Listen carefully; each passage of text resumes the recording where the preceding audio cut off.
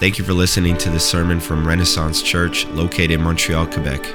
For more information about Renaissance Church, please visit our website, renaissancemtl.com. If you would like to know more about how you can partner up to see the gospel advance in Montreal, please send us an email at renaissance.mtl@gmail.com.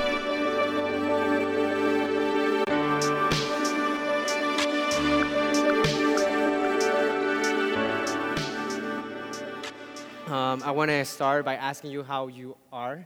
How's everyone doing this morning? Are you awake? Thanks for answering. Yeah, we always have that little thing. We don't answer, but I know you're doing all right. Some of you may know my name is Juan Manuel, but for the ones who are new, my name is Juan. And my desire for all of you is that if you are weary and carry heavy burdens, is that you will go to Jesus because he will give you rest, and that you will come to him all messed up because he will give you his yoke and you will carry it upon you. And let him teach you because he's humble and gentle at heart, because you will find rest for your souls. For his yoke is easy to bear and the burden he gives is light. It has been a while since I was up here, but here I am.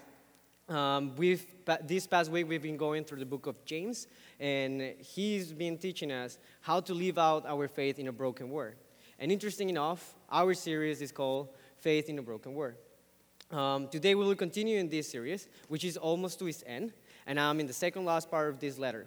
We're going to be on James chapter 5, and I'm going to go through the verses 7 to 12. So if you have a Bible, please take it out and go to that chapter, and you can follow along. If you don't have a Bible, there is a connect table at the very back over there. We have Bibles in English and French, so please go ahead and grab one. They are for free. We won't charge you anything. If you want to use your phones, you can also do so. You can follow along with your phones. Just do it. But for the ones who don't want to use neither of them, everything that I read is going to be up there in the projector, so you can follow along. I will be reading from the NLT translation because it's just easier for me to read. Oh, okay. Now it's better. Okay, let me read the scripture for the day, and we'll dive in. The scripture for the day is James 5, 7 to 12. Dear brothers and sisters, be patient as you wait for the Lord's return. Consider that the farmers who patiently wait for the rains in the fall and in the spring. They eagerly look for the valuable harvest to ripen. You too must be patient. Take courage, for the coming of the Lord is near. Don't grumble about each other, brothers and sisters, or you will be judged. For look, the judge is standing at the door. For examples of patience in suffering, dear brothers and sisters, we look at the prophets who spoke in the name of the Lord. We give great honor to those who endure under suffering. For instance, you know about Job, a man of great endurance. You can see how the Lord was kind to him at the end. For the Lord is full of tenderness and mercy. But most of all, my brothers and sisters, never take an oath by heaven or earth or anything else. Just say a simple yes or no, so that you will not sin and be condemned. Let me pray for all of us as we continue unpacking Scripture. Heavenly Father, I want to thank you for each person that is here today. I pray that you will humble our hearts as we learn from your word. I pray, Jesus, that you will lead us and you will uncover your truth for us, and that you will give us the wisdom and the understanding so that we can take it with us for the week. Lord, I pray that I will speak through, that you will lead me, and you will let me teach your truth. Pray in Jesus' name, amen. As some of you might have guessed or read on your Bible already, this part of James' letter, we're going to talk about suffering. We're going to talk about patience in suffering and the endurance we should have in us. We will have three main points for this scripture. We're going to have the point that says, be patient in suffering. It's going to be up there. Be patient in suffering. Keep your eyes on Jesus and live for heaven. And godly company will be your great ally. First one is be patient in suffering. Keep your eyes on Jesus as you live for heaven. And godly company will be your great ally. How many of us have a hard time waiting? I'm surely not the only one. Great. Yes, some interaction. I like it. Yeah, surely I'm not the only one who has troubles waiting. And if you think that you don't have any trouble waiting, please come with me and Dylan to get gas at Costco. The line is endless. It is so hard to get to the front line. And another perfect way that we can see how impatient we are is when we warm up food in the microwave. We just stare at the countdown, and there's only 10 minutes left, but we still stare at it. We stuff our food on the floor, and we just want it to be done. But that's how impatient we are. We just don't realize that the countdown is not going to go any faster if we do this. But all of us know that we all serve a God that likes to use the oven instead of the microwave. And why the oven?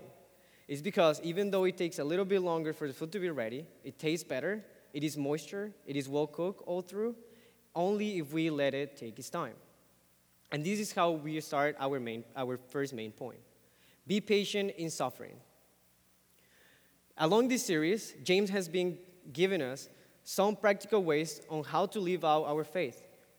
We learn about faith, we learn about listening and doing, we learn about favoritism, faith without works, and in the past sermons, we had Grant teaching on how to tame our tongue.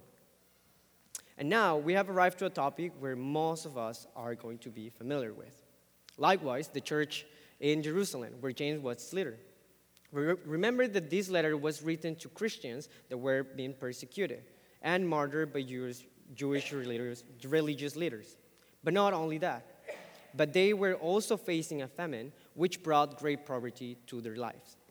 So James is writing to them, "Dear brothers and sisters, be patient as you wait for the Lord's return. Consider the farmers who patiently wait for the rains in the fall and in the spring. They eagerly look for the valuable harvest to ripen," as James 7. James is talking to his brothers and sisters in Christ that are going through a difficult time in their lives. I don't know the situation of all of us right now. I don't know what you're going through. But most of us have something that is causing a certain degree of suffering in our lives. Most of us are going through hard times. Remember that suffering is not only related to pain, but it's also related to distress, anxiety, anguish, and probably more other things that I'm leaving out. But it involves everything.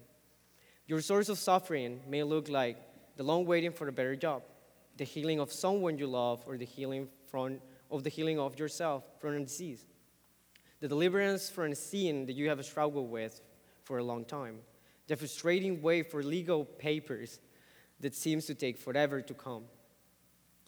Perhaps it's a relational issue with your boyfriend, with your girlfriend, your spouse, with your friends, with your parents. Perhaps it's a financial issue and you don't know what to do. But whatever the cause of suffering is, James tells us to be patient as we wait for the Lord's return. But what does that mean? To many, his answer may not make even sense. But let's go deeper and find out what he means by this. How many of us have seen or at least heard the show The Chosen? Hey, nice. It's a really good show, right? I really recommend it. If you don't know it, please go and watch it. But nevertheless, the actor that plays the role of Jesus made a post on his Facebook referring to John 1:5, and it's going to be up there in the screen. If you can't read what it says there, I'm going to read it out loud. It says, "In this world, bones will break, hearts will still break, but in the end, the light will overcome the darkness." Suffering, it is inevitable in this world, and it's not easy to endure it patiently. And especially when bones and hearts are breaking. In fact, it sounds awful to wait patiently when those things are happening. But how many of us know that after a broken bone, the healing process makes the bone stronger? In John 1:5 it says, "The light shines in the darkness, and the darkness can never extinguish it." There is hope in this light that overcomes darkness. Jesus is the light of hope in the deep darkness of suffering. We could find hope in the promise that he made to us and all who believe in him as the Son of God. Of course, he never promised that you will be excused from suffering or that the minute you put your faith in him, you will be free of trials. Even Jesus had to go through hardships in his ministry. But even when Jesus went through hardships, God was with him and Jesus was with God. God promises not to leave you alone under any circumstance, and that includes suffering. But despite of knowing this truth, some of us still struggle of waiting in suffering.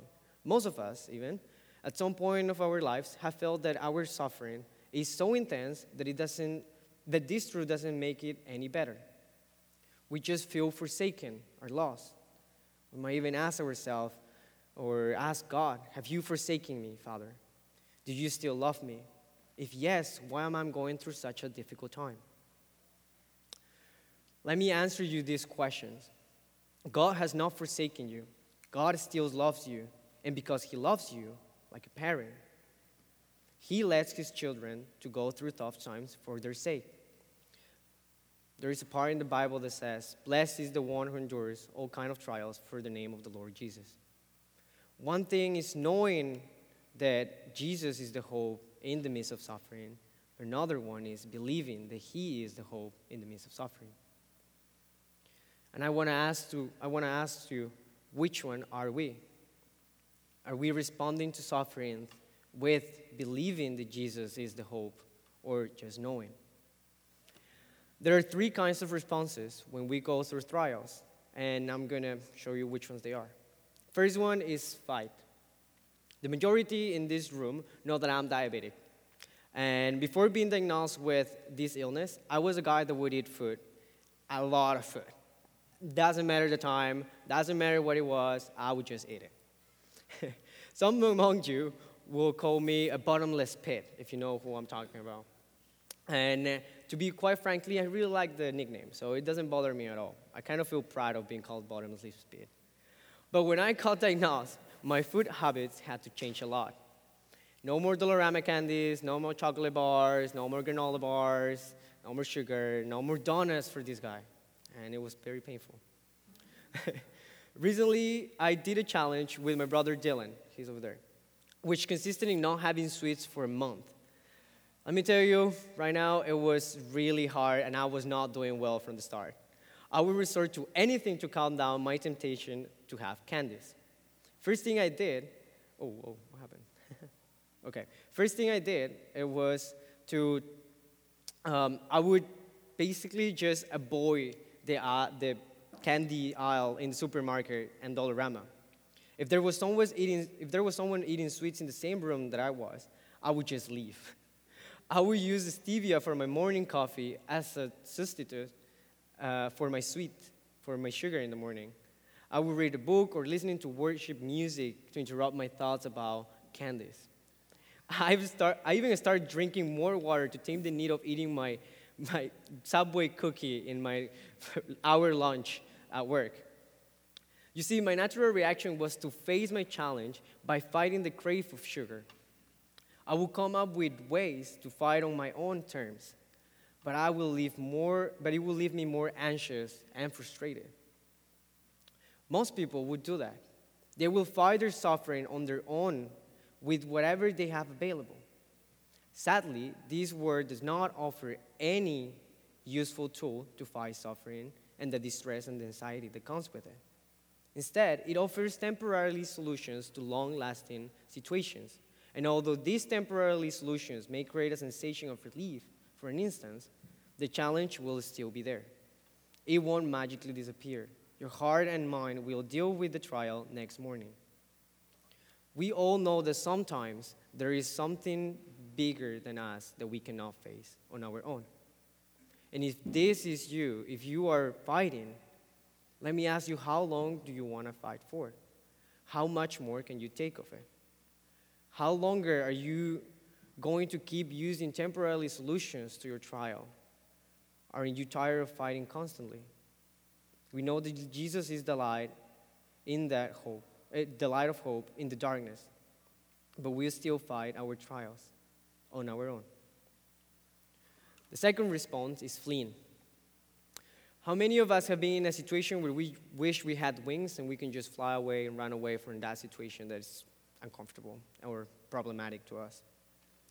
Fleeing seems like a very convenient thing to do because we can just forget about the problems and it might not affect us. But this is just a lie that we all tell ourselves to justify our fear to the problem. We don't want to confront these issues, so we run away. What we don't take in consideration is that the more we flee or run away from the problems, the more normal it becomes. And when it's too late, we are running away from every problem that we are facing, and we are taking that fear with us in our life. It is easier to run away from the problems, but can we run away forever? The problem will keep show up with other faces, and we will keep showing up with the same fears that we have been carrying around. And we will not learn anything from them. You will just give up like I will give up. That is not way of living at all. These two first responses, fight and fleeing, are coming from one source, and that source is fear. But this last one comes not from fear, but from the one who has taken our fear away and replaced it with the Holy Spirit. And that response is faith. If there is one right way to respond to suffering, is with faith. And let's take a minute just to go back to our scripture. It says, "Dear brothers and sisters, be patient as you wait for the Lord's return, considering the farmers who patiently wait for the rains in the fall and in the spring. They eagerly look at the valuable harvest to ripen." James is saying that we should have faith and be patient until the Lord's return. We should suffer patiently. But how do we suffer patiently? He gives an example of a farmer. He says, "Consider the farmers who wait patiently for the crops to grow." How many of us know how long the harvest takes to grow? I knew you would know. The length of a growing, I didn't know, so I'll Google it. I had to. So the length of a growing season varies from place to place. And most crops need at least 90 days or even a year to be able to be harvested. Farmers must wait 3 months at the least or even a year to see the results of their waiting. They patiently wait day and night for the rain to come to nourish the soil so the crops can grow. They do not have any control of what could happen over those 3 months or the year. A couple of Sundays ago, we learned how we should not boast about the future because we have no control over it. There are so many things that can go wrong, and we cannot prevent it. Likewise, the farmers could endure a lot of hardships as they wait for their harvest to grow. But they stay strong because they have faith in what will be produced, passing those 3 months. They have a clear vision to be able to endure. And God gives all of us a clear vision so that we can endure as well. God has called us to be patient in the middle of suffering because there is a valuable harvest by the end of it. Whether it takes 3 months or a year, there is something valuable He has for you and me by the end of our suffering season. And remember that the length of a growing season varies from place to place. And for us, it's the same. My suffering will have a different duration than yours. But they will all lead to a beautiful fruit in our lives. Romans 8:28 says, "And we know that God causes everything to work together for the good of those who love God and are called according to His purpose for them." All things work together. God, good or bad, easy or difficult, something that will make us weak, something that will make us stronger, all that will work together. James calls us to be like farmers who patiently wait for all the rains to fall because ahead of it, there is a vision of something much greater than waiting in our suffering. And that brings us to our second main point. Keep your eyes on Jesus and live for heaven. As I said earlier, or as you saw earlier on the screen, bones and hearts will continue to break. Yes, pain will still be present, storms will still come, and our very own lives could be compromised by it. Today, I want us to look at suffering with different eyes. I want us to look at it with heaven eyes and not with human eyes. We know that as humans, we don't see the full picture at all times, but God sees it. And even in the trials, He has a plan for us. We may not understand it now, but one day we will. And when that day comes, we will look back at God and we will thank Him for letting us going through these trials. We know that in the book of Romans, Paul talks about suffering being a way to create endurance, build our character, and grow faith and hope for salvation. That's Romans 5:3-4. So we only look at the problems with human eyes. But God sees God sees the trials just to make us stronger in character and in faith. God never said that it was going to be easy, but He reminded us that it was going to be worth it. In John 16:20, Jesus says, "I tell you the truth, you will weep and mourn over what is going to happen to me, but the world will rejoice. You will grieve, but your grief will suddenly turn to wonderful joy." In 1 Peter 3:14, he says, But even if you suffer for doing what is right, God will reward you will reward you for it. I don't know what's going on with me today. So don't worry or be afraid of their threats. In 2 Corinthians 4:17, it says, "For our present troubles are small and won't last very long. Yet they produce for us a glory that vastly outweighs them and will last forever." In James 1:12, at the beginning of this book, it says, "God bless those who patiently endure testing and temptation. Afterward, they will receive the crown of life that God has promised to those who love Him." In Matthew 5:4, we receive more comfort. God blesses those who mourn, for they will be comforted. If we stop for a moment and we look at our suffering with heaven eyes, we will see that our suffering will not last forever, but it will turn into joy. It will turn into comfort. It will turn into hope. It will turn into strength. In verse 8, James says and urges to be patient and take courage, for the Lord is coming back. In verse 8 says, "You too must be patient. Take courage, for the coming of the Lord is near." We suffer patiently like the apostles, like many of the prophets, like Jesus, because there is eternal relationship with God waiting for us in heaven, which gives us the power to know that the suffering we're going through is nothing compared to the joy that He will reveal to us in heaven. So if we only see the problem, how bad it hurts, and we go about our days saying, "Oh God, my life is so terrible. How long will this suffering last for? When is this going to go away? I'm tired of this. I want to change my life, but there is nothing happening. It doesn't seem to make it any better." We will only suffer more and more in our despair.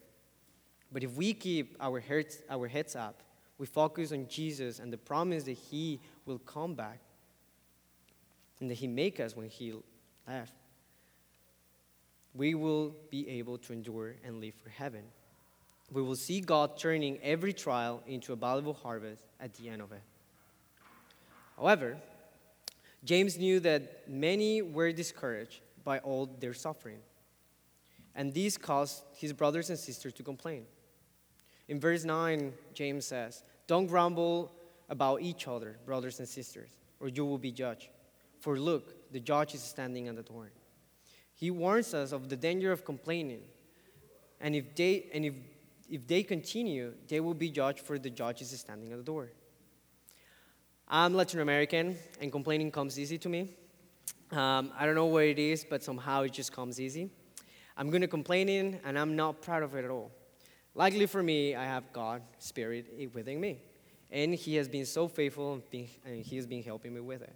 But by any means, I'm over with that battle. I'm still fighting with that. And to be honest with you, complaining is almost the same as worrying. You complain because you are worried about what suffering can do to you, since we are just looking at it with earthly eyes. But has complaining or worrying solved anything in our lives?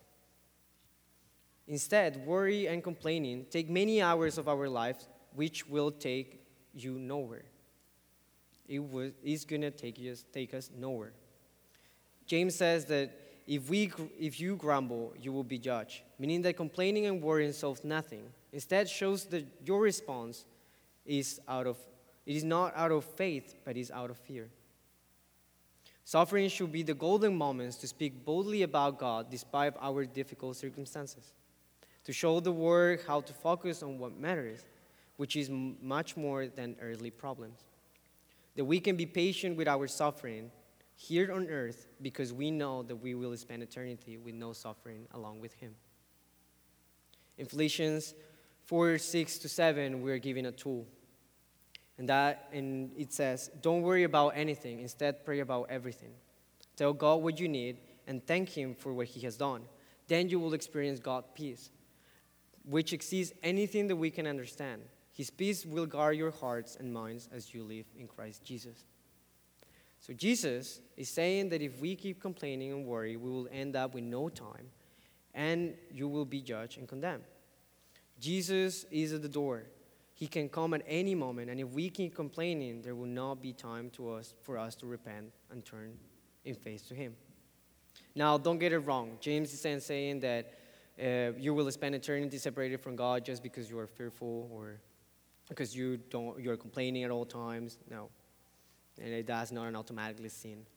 You will spend eternity separated from God, but it is not what He means when He says that. For us believers, our faith in Christ is what grants us eternity with Him.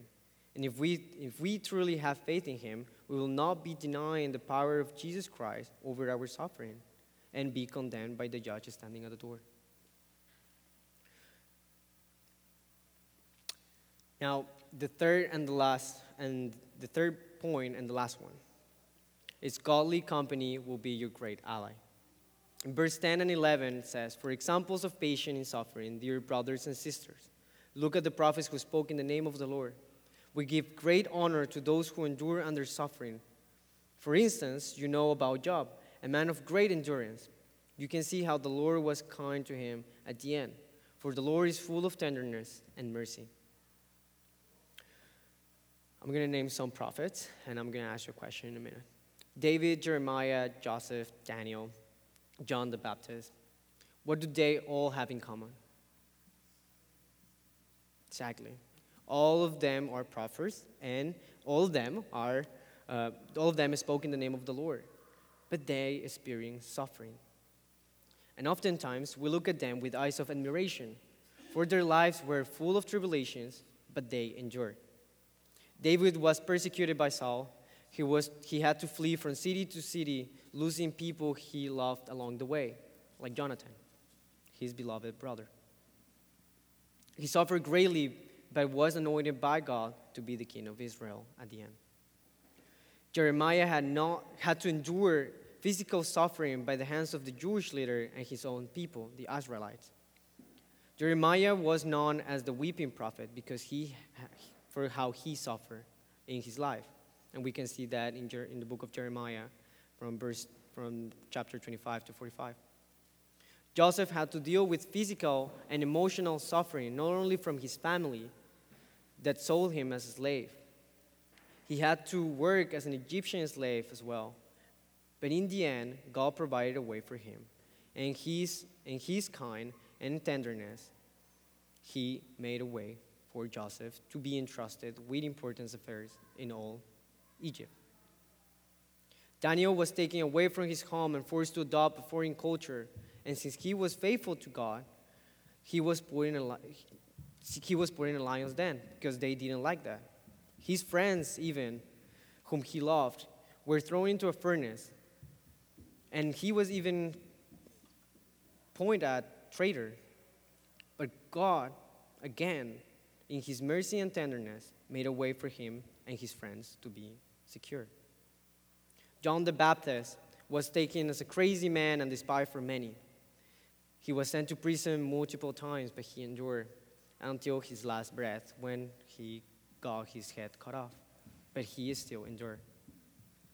All of them suffer, but when we talk about them, their suffering is overshadowed by the faithfulness they had on God and how God was merciful regardless of their situations. James also put the example of Job. Let me tell you, Job had a really bad day. He really had a bad day. I mean, he had to endure a lot of things. He had more than a bad day, but in just one day, he had lost his wealth, he had lost his family, he had lost everything that he loved. And that was just the one day. Imagine us when we have a hard time at work, we get home and we just want to sleep. But he had a really bad one. He lost everything. He lost family, wealth, friends, his health. But he did not lose a heart for God. And in the end, God was kind to him by giving him all what he had lost, but double. There's a part in the story of Job that says, Job is speaking, and he says out loud, I came naked from my mother's womb, and I will be naked when I leave. The Lord gave me what I had, and the Lord has taken it away. Praise the name of the Lord. Job, even in his suffering, he praises God. He praises him because he is good, because God is good and just. And we know that if he takes away something from us, it is for the best. And remember that all our riches are not stored here in earth. They are stored in heaven. So if he takes something away from you, you may not know it now, but you will. And it's for the best. It is for your sake. This book is really sad, but it's full of encouragement. It's full of encouragement because Job still praised God until the end. He praises God in the middle of his storm, and he did not turn away from him. As we look back at all these stories, we can gain wisdom from their lives and their hardships, so that they may apply to our lives as well. Life is so hard enough to try to endure it alone. That is why we should get support of godly friends. As we get supported by the words of these prophets in the Bible, how much more can a close godly friend support each other in a difficult situation? In Proverbs 18:24 says, there are friends who destroy each other, but a real friend sticks closer than a brother. In Proverbs 17:17 says, a friend is always loyal, and a brother is born to help in time of need. In Proverbs 27:9 says, the heartfelt counsel of a friend is as sweet as perfume and incense. There are some of us in this room that are going through the same or similar hardships. And we can encourage each other to persevere because we both have the same vision, which is live for Jesus and become more like him, and one day spend eternity with him. That is why, as a church, we promote discipleship so much, because it's a way that we can encourage each other, battle the same difficulties, support one another, and learn from one another, to keep one another accountable as the Lord guides us to be more like Jesus, who did not live for this world, but he lived for heaven. In 1 Thessalonians 5:11, it says, so encourage each other and build each other up, just as you are already doing. Again, in the story of Job, he did not have the best company in all his anguish and distress caused by the trials he was facing. Instead, he had a wife that encouraged him to curse God and die. He had friends that accused him of committing a sin, and it was very painful for him. All of that led Job to feel even worse. He did not have godly friends to speak truth to him. He did not have a godly friend to remind him that God does not give rocks to his children when they ask for bread. He did not have a godly friend to tell him that his suffering was not caused from God, but it was the injustice of this world. But even in that injustice, from a world that is ruled by sin, the plans of God will always overcome them. They will always overcome the attempts of Satan to discourage you through that suffering. Try to go through a trial alone could make us more prone to focus on the trial itself or the lies of the enemy and our environment. But if we have a godly friend, we will be able to be patient with one another in our suffering. We will be able to keep our eyes on Jesus and live for heaven. Lastly, in verse 12 says, most of all, my brothers and sisters, never take an oath by heaven or earth or anything else. Just say a simple yes or no, so that you will not sin and be condemned. James is telling us that we should be careful when we make oaths because we will not be able to keep them all. We will not be able to keep all our promises up. Similarly to what James also said in chapter 4, verse 16 to 17. He reminds us that boasting about the future, when we have no power over what tomorrow may bring, it's dangerous. So, brothers and sisters, let make no oaths by heaven or earth or anything, if we know that we don't know what tomorrow will bring, and if we are going to keep our oath. Instead, let our yes mean yes and our no to mean no, so that we will not be condemned. My prayer for all of you is that this church will respond in faith to our trials while keeping our eyes on Jesus and the life in eternity relationship with Him in heaven. That we will see suffering with heaven eyes because we know that they only make us stronger. That we will not complain or lose our time doing it because we will have godly friends that will support us in our storm. That we will carry each other's burdens as we go for heaven. To all the believers today, if you are going through a trial, and that it seems that your life could not get any worse, know that we serve a God who also suffered, and that it is not strange to what you're going through. He came down to earth, leaving His divine place in heaven to know what you feel. Jesus felt all that distress and anguish on His way to the cross. He even fell down when He was carrying the cross, but He did not give up. Rather, He trusted in the Father's will and the mission that He was entrusted with. He too suffered a great pain, but trust in the process of God, because in His mind, there was only one thing that mattered. It was all of us. He knew that through His sacrifice, through His suffering, we will all feel joy one day. Let us not give up and lean on Jesus and see Him as we go through our suffering. If today you are not a believer, if you haven't put your faith in Christ, this is also for you. If you're going through a hard time, know that He sees you. Know that you are not alone, that He is there with you and asking you to come to Him so that He can carry what is pulling you down. He loves you so much that He was willing to put His life for you on the line. He suffered just to gain your heart and give you everlasting life through the faith you have in Him. This is a gift that we cannot work for or that we cannot pay for. It is a gift to be accepted with a humble heart. He called you worth dying for.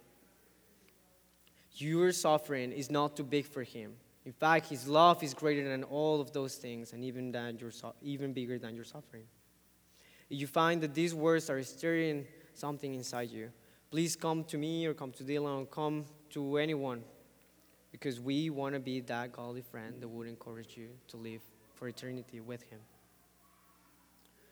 Don't live without any answers, please. Come and talk to us and ask us questions.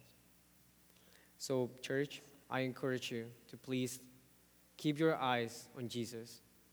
Keep living for heaven. Know that your suffering won't last long. It will just make us stronger. It will make us endure and know that we will live with Jesus one day where there will not be more suffering. In Isaiah says that one day we will be like deers running around heaven with Him. And the suffering that we were feeling will not be there anymore. Let me pray for all of us as we continue in worship. Thank you for listening to the sermon from Renaissance Church. If you have any questions about the sermon or would like to know more, please feel free to contact us by email at renaissance.mtl@gmail.com or reach out to us on social media. It's our passion to love Jesus, love each other, and love our world.